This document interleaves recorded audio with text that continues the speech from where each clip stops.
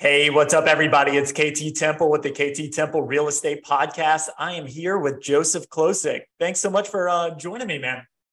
I appreciate it. Appreciate being here. Thank you for your time.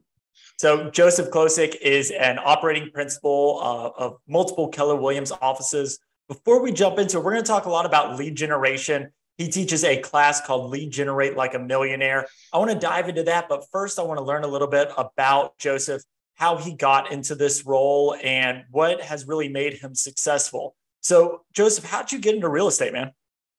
I stumbled into it, to be honest with you. I got recruited into go do on-site luxury sales back when I was in my early 20s. A buddy of mine's dad worked at a really high-end development and said, hey, you should come get into real estate.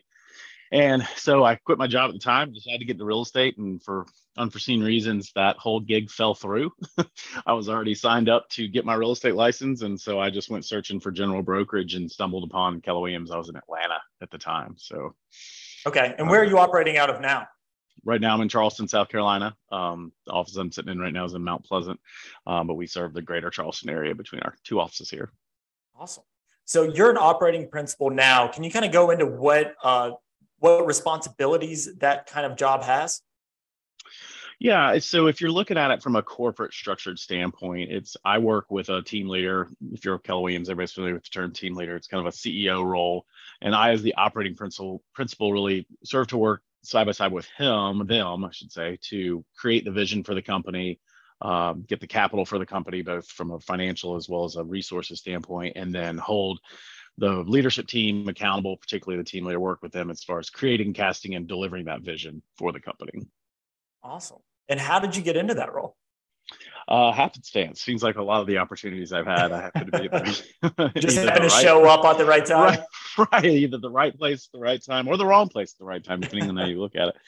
I for my first stepped into the first operating principal role back at the beginning, 2019, end of 2018. The person that was operating principal prior to me in that market center had made some changes in what they were doing and where they were focusing, and were stepping down from that. And I was currently an investor. My wife and I were currently an investor in that market center, and it seemed to make sense at the time. We had been with that market center since its inception and very familiar with the KW leadership process and everything. So kind of stepped into that at the time. And then we had some great success with that market center. That's the Charleston West Ashley Market Center. We had some great success with it. And during that time, started to build the relationship with the Mount Pleasant Market Center, which is, about 20 minutes away.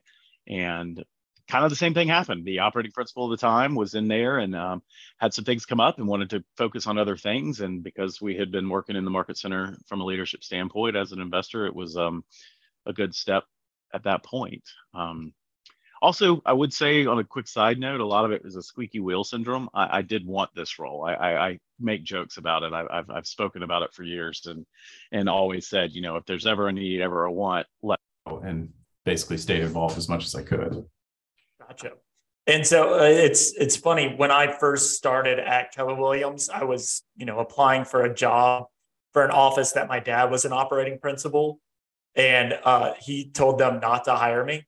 So I always find that really funny. But when they did finally hire me, he gave me a couple rules. And one of the rules was just show up, be the person that's always around, and opportunity will come about. So it kind of sounds like it's something similar to how you got into this position. Yeah, I mean, it pains me to admit it, though. What I will say is I follow a lot of your dad's advice as well. So he and I being really good friends, and he's always said that. He said, if you want opportunity, because he himself has had a lot, you show up, right? Show up, raise your hand, put in the work, and that is a big part of it. And so you're also a part of a group called Master Faculty. And I think it's one of the hidden secrets of the Keller Williams models is the opportunity of Master Faculty. Can you kind of go into what that is and how you got to the point to be accepted into that group? Yeah, so the Keller Williams has Keller Williams University as the education, basically, arm of the company. And for a few years, actually was rated the #1 training company in the United States, not just in real estate, just for company training. And we have a very mapped out system as it relates to people becoming approved trainers. And the goal of that is obviously to provide the highest level of education that we can for our learners, which are our agents and our associates. And so what that for me is I really fell in love with teaching early on when I moved back to Charleston to continue my real estate career. Back in 2003, the real estate office, or the Keller Williams office here wasn't even Keller Williams yet. Honestly, the investors were still with another franchise, and I kept bugging them about training. So they said, well, you seem to know the most about it because you've been with Keller Williams, because at the time I've been with them in Atlanta.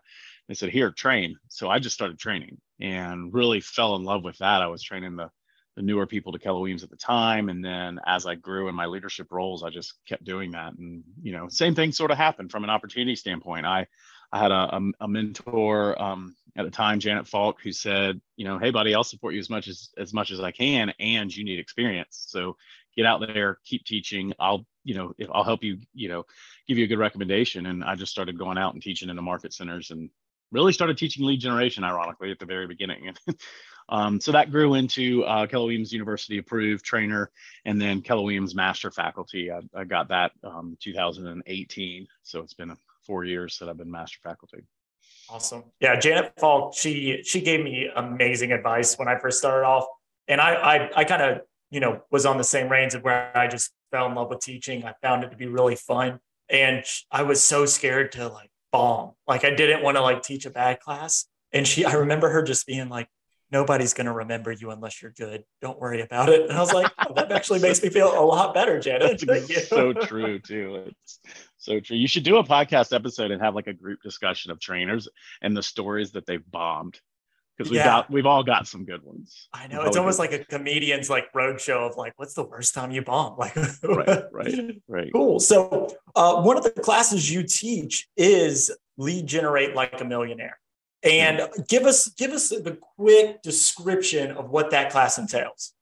So honestly, this started because those people that know me know that lead generation is not an area that I excelled in the most. I didn't like it as much as the rest of the business. I was an agent, right? I was a team leader. It was the thing that I didn't necessarily love the most, and I understood the importance of it. So really throughout the teaching, I really bought into the models of Keller Williams, specifically the lead generation model. It's a simple one to follow. So to your question of, what does that really consist of? I mean, the class itself is really I don't want to give away the secret, but Lead Generate Like a Millionaire was created simply because we had it in a market center one time and the team leader thought the name was entirely too boring. So he changed it to Lead Generate Like a Millionaire. We had 70 people sign up and come, and I was like, "What did you do, man?" Exactly. I was like, "How'd you get these people here?" He's like, "I changed that terrible name because I think at the time I was calling it systematized lead generation." That's super attractive. Yeah, exactly. And so what it evolved, it's basically an evolution of a couple of different things. It's an evolution of a Keller Williams foundational course called 36-12-3. It really takes the mindset part of that course of getting into the mindset of lead generation, which has really become kind of a Keller Williams cliche. I mean, we talk about this, we joke about it. It's like the answer is mindset and lead generation.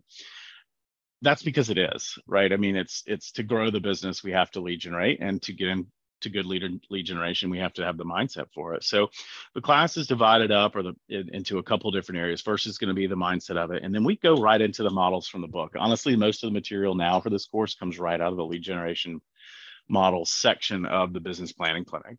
And it's really about that. I think for the longest time,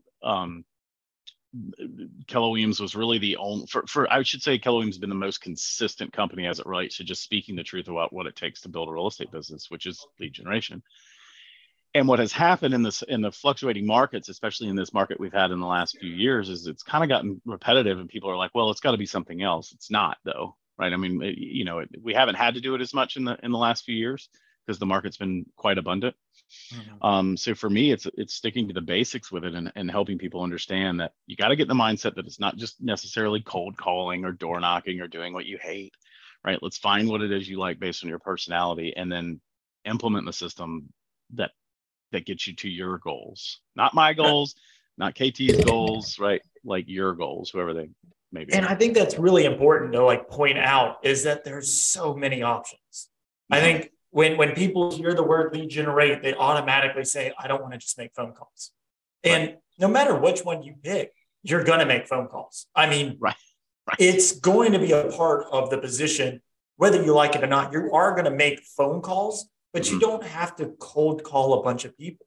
If you're doing lead generate right, I kind of made this joke in your market center when I was there a few weeks ago that lead generation has been solved for a few years. You know, if you want leads, just go buy them. You can go get leads anywhere you want to. Lead conversion is really where the problem starts for a lot of these people. You know, they get all these leads and they don't know what to do with them. Yeah.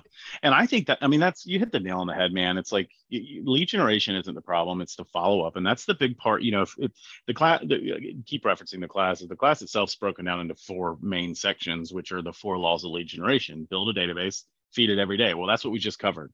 People know how to do that. Like we can build a database with whatever, you know, software you want. And then you put people in it, either buying them or going to meet them. And so the second 2 is then communicating with them and then following up with them, right? And so that's the challenge, communicating with them and servicing them, which is our fancy way of saying follow up. That's the challenge, is people aren't doing 3 and 4. So when we say we need to lead generate more, what we really should be saying is we need to be communicating with the people we know more to convert them to leads. Like maybe if we just change, maybe it's that simple. I don't know if it is. Lead conversion like a millionaire. Exactly. Lead convert like a millionaire. Another one. So when people leave your class, what do you find them really excelling at? You know, I think the feedback that I've gotten, and I got back, you know, I got off of teaching it for a while with COVID and then been back on the road, so to speak, the last couple of months, and was just taught it twice last week. And the feedback that I love getting it from is people are saying, I feel like when I leave here, I actually have a plan I can implement. And for me, I really love that. I mean, we talk about there's some career learners out there, which I was for a while. Like, I'm just going to go and get educated because I need to know everything before I do anything. What happens is you end up having a drawer full. I keep referencing things like I'm on camera and I'm not. You have a drawer full of you know, manuals and a smart drawer, and you don't really do anything. So what they really excel at is finding their niche of what works, which typically ends up being their sphere of influence first, and then 1 or 2 specific lead generation sources. And then having a plan to just go out and talk to people, be comfortable talking to people, following up with them. You know, we talk a lot about the 36 to convert, which is a huge thing because people are not doing that. And so what does that look like? So it's, you know, a lot of people hear 36 to convert and they're like, that's too much. And for those that may be new to the system or to the company, it's basically 36 touches over a 1-year period. And it's a communication process. It's all it is a communication process. And a lot of people hear that and say, oh, it's entirely too many times. Well, it's not 36 calls, right? It's not 36 texts. It's not 36 emails. It's a variety of different mediums in which you're using to communicate with people, because they need to remember you when they are talking to someone about real estate. You know, we always get, and you've been in my class, we always get one of the big things people are like, well, I just need to do a really good job and people send their clients to me or send their friends to me. Well, correct. You do, and they will if they remember you in that moment they're having the discussion. And the lead generation broken down to a most simplistic form is to communicate with someone enough times that when they have that conversation with their friend, family, or neighbor, it was within a close enough period of time from when they heard from you that they actually think of you. Right. Because if you're talking to your buddy on the way home and they're like, yeah, man, I really need to get my house on the market. And you happen to pass by a, 1, 2, 3 real estate company sign. You're like, oh, that's who you should call. Because it's just who was in front of your face. It's the same thing. Yep. And I talked to a lot of agents, and the mindset of being the local real estate agent is important, but it's also important to think about social media and how that's kind of changed things. You also need to be the international real estate agent, because that phone call may be coming from anywhere. We now are able to be connected by so many different communities that people forget, oh yeah, I can make a lot of money from referrals. So how has social media changed your class, or has it changed your class? Full disclosure, it hasn't too much, only because I think social media, is an enhancement to the basics of the lead generation. And so it's shifted. Not a replacement. Not a replacement, correct. Yet, let me be very clear. It's a necessary enhancement. It's not an optional enhancement. And it's one of those where, sure, you might want to replace a couple of the touches with social media engagement. That's fine. You do have to do something. What you got to be careful with is having social media being your only means to communicate.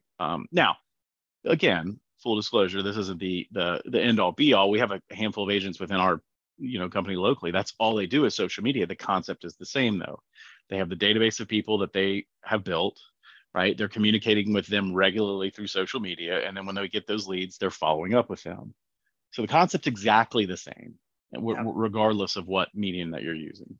They build off of each other. They 100%. go, you create the blog post that then you share on Facebook, that then you email to your network, that the blog post is on your Facebook. I mean, it all compounds together. Correct. And I think people get so siloed into, I just need to email. I just need to send postcards. I just need to make phone calls. It's all one thing. It's all building a business and being omnipresent around that business. That is such a great point that I wish we'd had that discussion first, because that's a big thing that people bring from the class too, is they realize that it's not 12 emails on a newsletter and then 12 emails that's a video and then 4 phone calls that's on this. It's, one of the simplest ways to do it is if you want to talk to someone, you would need a reason to talk to them. So what if you just did 4 events a year that were fundraisers? So there's 4 touches. Then you send an email about all of them. There's an additional 4 more touches. Then you send a follow-up email on all of them. That's an additional 4 touches. And then you make a phone call around them. So right there, you're 16 touches just from events alone that all work together, right? The email's about the same thing as the social media posts, whatever it may be. And it's such a good point because it's not, everybody thinks you have to reinvent the wheel on every single one. Like if you're doing open houses, use that as a reason to call your database, right? If you're doing a market event or a fundraiser, use that as a reason to call your database. It's not having to have all these siloed ways of doing it. Yeah. So I know, like, as somebody who also teaches classes, you always have to be learning about that subject to continue to teach the class. What are you learning about now? What are you paying attention to take your classes to the next level? That's a good question. I just started Jason Abrams just started this series or continued this series of School is Cool, which is really about knowing your learners, that sort of thing. I started teaching also Train the Presenter, which has really leveled up the presentation side of it. It's really learning more about how to keep the information relevant without chasing the shiny object. So I'm really seeing how other people are doing it. Honestly, getting feedback and seeing from when you taught a couple of weeks ago, which, by the way, congrats, got some huge feedback on that class, like positive feedback. They're still buzzing about it. Appreciate that. Taking that feedback, making sure you're getting it from people and implementing it that way. And then becoming, we've got to model what we're teaching. I full disclosure, I stopped pursuing master faculty from probably 2015, 14. Till 2018, because I realized I was going out there and teaching things that I was not doing. I was a good teacher. I was a great presenter. I got great feedback on my presentation skills. I had a little bit of an integrity issue on that because I wasn't really doing much of it. And that was a limiting belief internally. That's fine. Yet it really helped me get better at that actual craft so I could go out there and model it, right? Say, here's how it worked for me instead of it only being conceptual.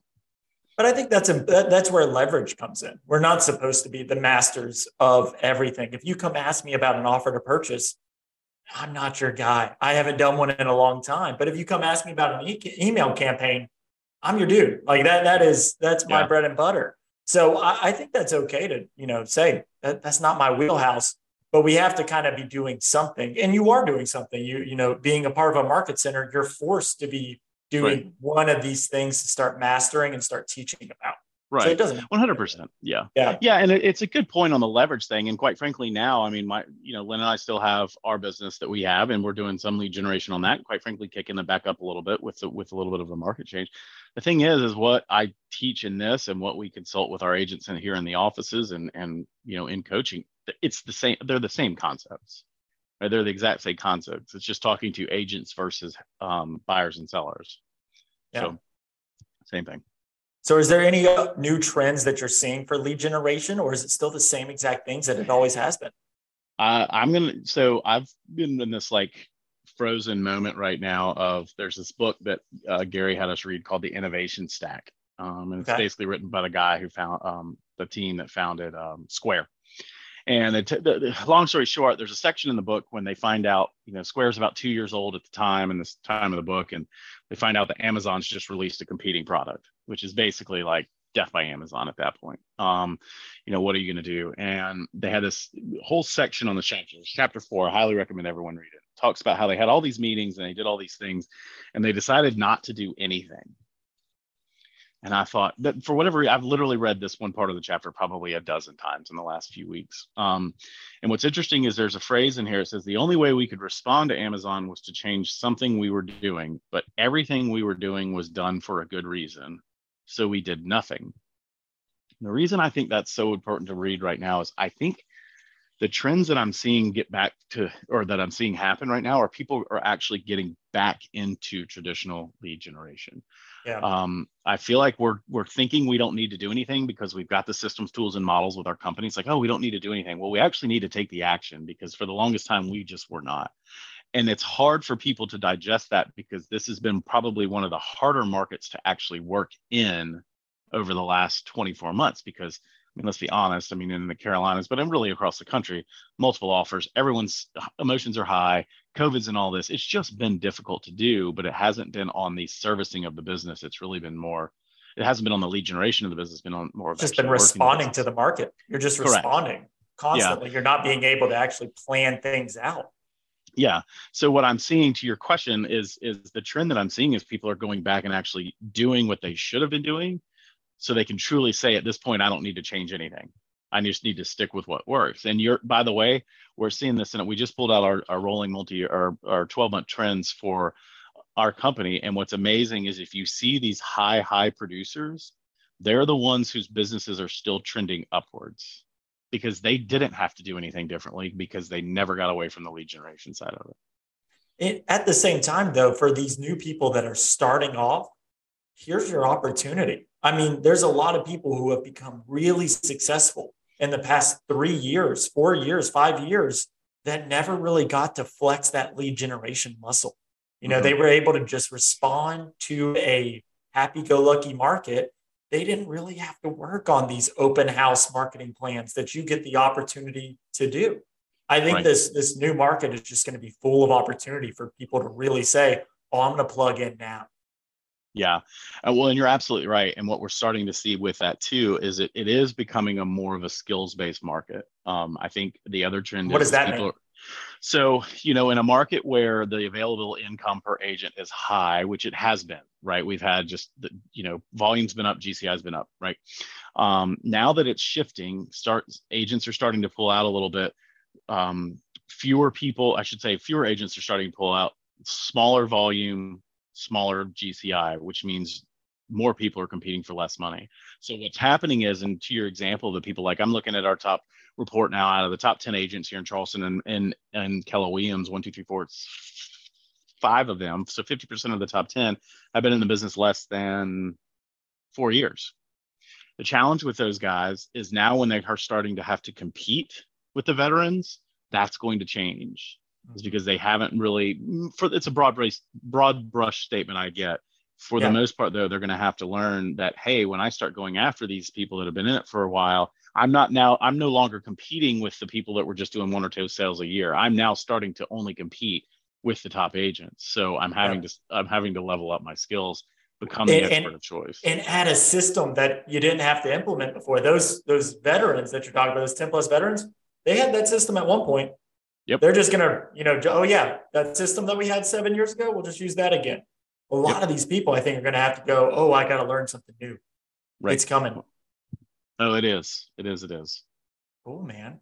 So I appreciate the time. Is there anything that you want to leave us with? Any insight that you might have, anything that might be beneficial?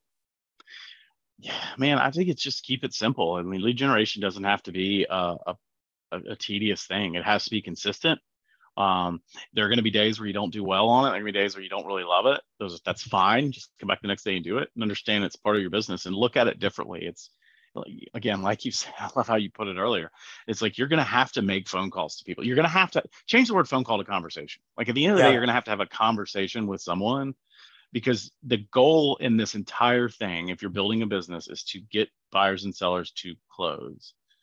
they're never going to do that if they don't ever have a conversation with you. Mm-hmm. So keep it simple. Find a group of people you want to hang out with, spend time with, give information to, communicate with them regularly, and then follow Choose your up audience. make sure they know. Yeah.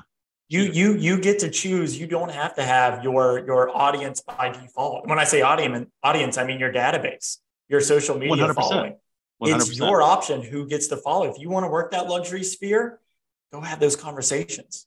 Yep. Go add those people into your database. Have those people follow you. Choose the audience and choose the conversations you want to have around you. I think that's great insight, man. Awesome. So where can people find you if they want to follow you, or what classes are you doing that they can order from you? I would say the best way probably now is just shoot me an email. I'd love to help anyone. Best email for me is Joseph@kw.com. I am getting more active on Facebook as far as upcoming classes and especially for agents. I'm working with my executive assistant to create more of a community for agents, particularly now that we're building up the group of people that I've been training over the last few months. So, awesome. But in the meantime, though, find me on Facebook, and then obviously email is the best way to get a hold of me. And what's your real estate team in Charleston? Salt Marsh Properties, my wife Lynne and I. So yeah, any Charleston referrals, we'd love to take great care of them. Lynne will be the best point of contact, so you can rest assured that they'll be taken care of by someone who's talented. And yeah, we'd love to help them.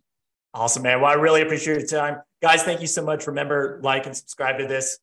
Definitely helps. Really appreciate it. And definitely have the Facebook page, KT Temple Real Estate Podcast. We'll be adding all the episodes there. And Joseph, thanks again, man. Pleasure having you on. Thanks, buddy. I appreciate it.